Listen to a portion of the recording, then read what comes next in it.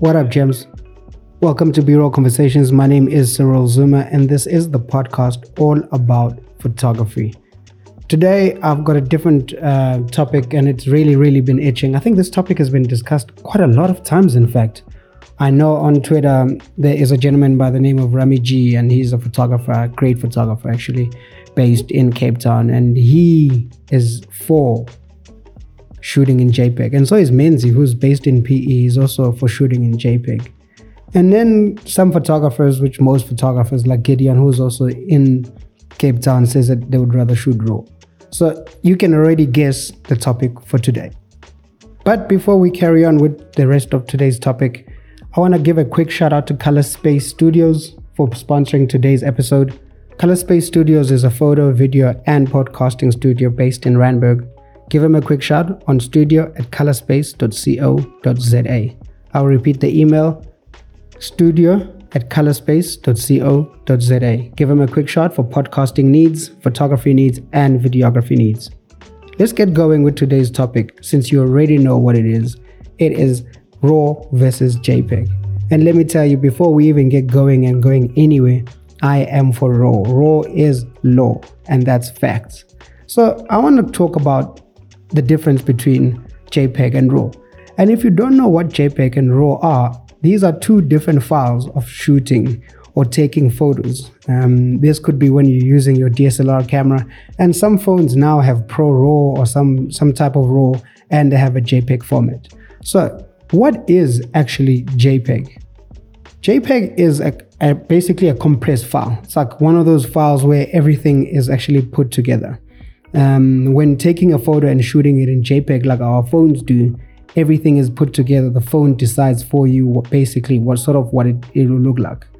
On pro cameras, on the other hand, yes, definitely you can control quite a lot of things, but your photo will be compressed. So what is a RAW file then?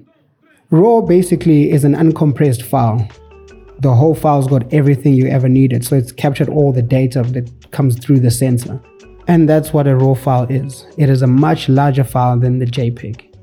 So what is the difference really between the two? And I know a lot of professionals and amateurs, in fact, they talk about this quite a lot, like what is the difference between the two? And really the truth is, like, they both have their disadvantages and advantages. And in truth, file size is definitely the one which we've talked about. RAW files just have they're just much larger, they're much bigger, they could take up a lot of space on your memory cards. And another topic is actually, for people that are worried about space, I would say that get memory cards that are actually compatible shooting RAW images.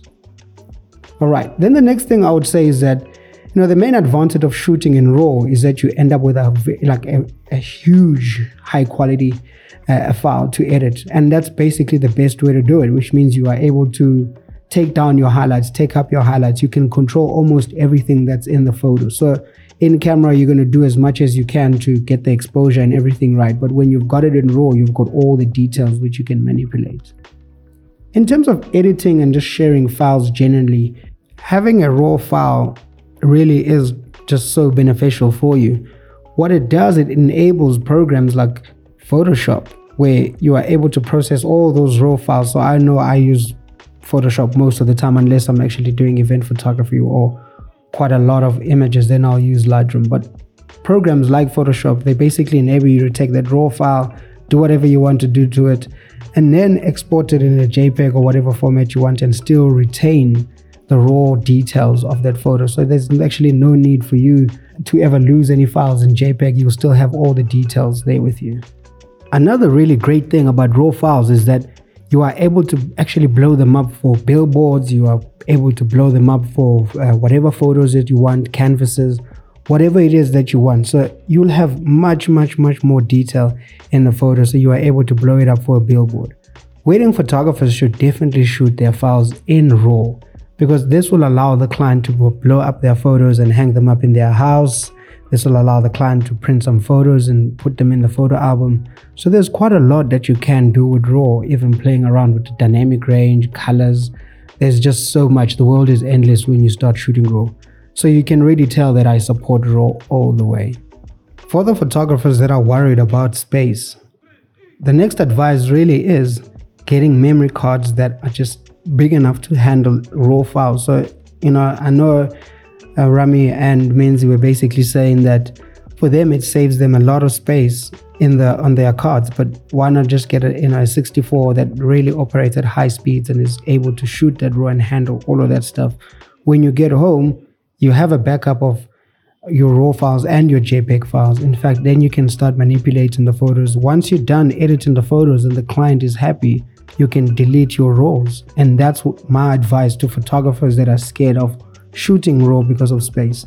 I would say that once your client is happy, once you've confirmed everything, then you can delete all your RAWs, and then you still keep what you actually wanted to send the client, which are your JPEG files. So my advice is shoot RAW and JPEG at the same time if your camera allows that.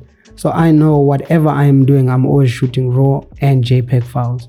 The JPEG files for me are when if the card crashes or if something happens to the card, then those JPEGs normally are recoverable, even when you save them on your hard drive. This is a trick that I learned when all I did was shoot RAW files only. And then when I took my hard drive because it crashed and the person was recovering said to me, oh, if you shot JPEGs, I would have been able to recover JPEGs. So even your memory cards, if you shoot JPEG and RAW and something happens to your card, because we know something happens to everything in life. So just have a backup, shoot JPEG and RAW so that if you need to recover anything, if you need to take your card to somebody to recover the work, then they can recover the JPEGs because they're so easily recoverable. And space is not really a thing, guys. I mean, just get more space, get more hard drives, get a lot of terabytes and have backup anyway. And if you're not backing up your work, there's on a hard drives, you can back it up on Google Drive. There are so many other platforms where you can back up your work. After a few years, I know that I definitely delete some raw files because I know the work has been done. I am okay with it. I'm okay with how I've edited all the photos. Well, thank you guys for listening to B-Roll Conversations. That is my debate, my debacle, conversations that I'm having with people on Twitter about JPEG versus RAW. My advice is, again, shoot RAW and make sure that you stay in touch with me on Twitter or Instagram using @CyrilZuma. Until the next episode, always remember, RAW is law.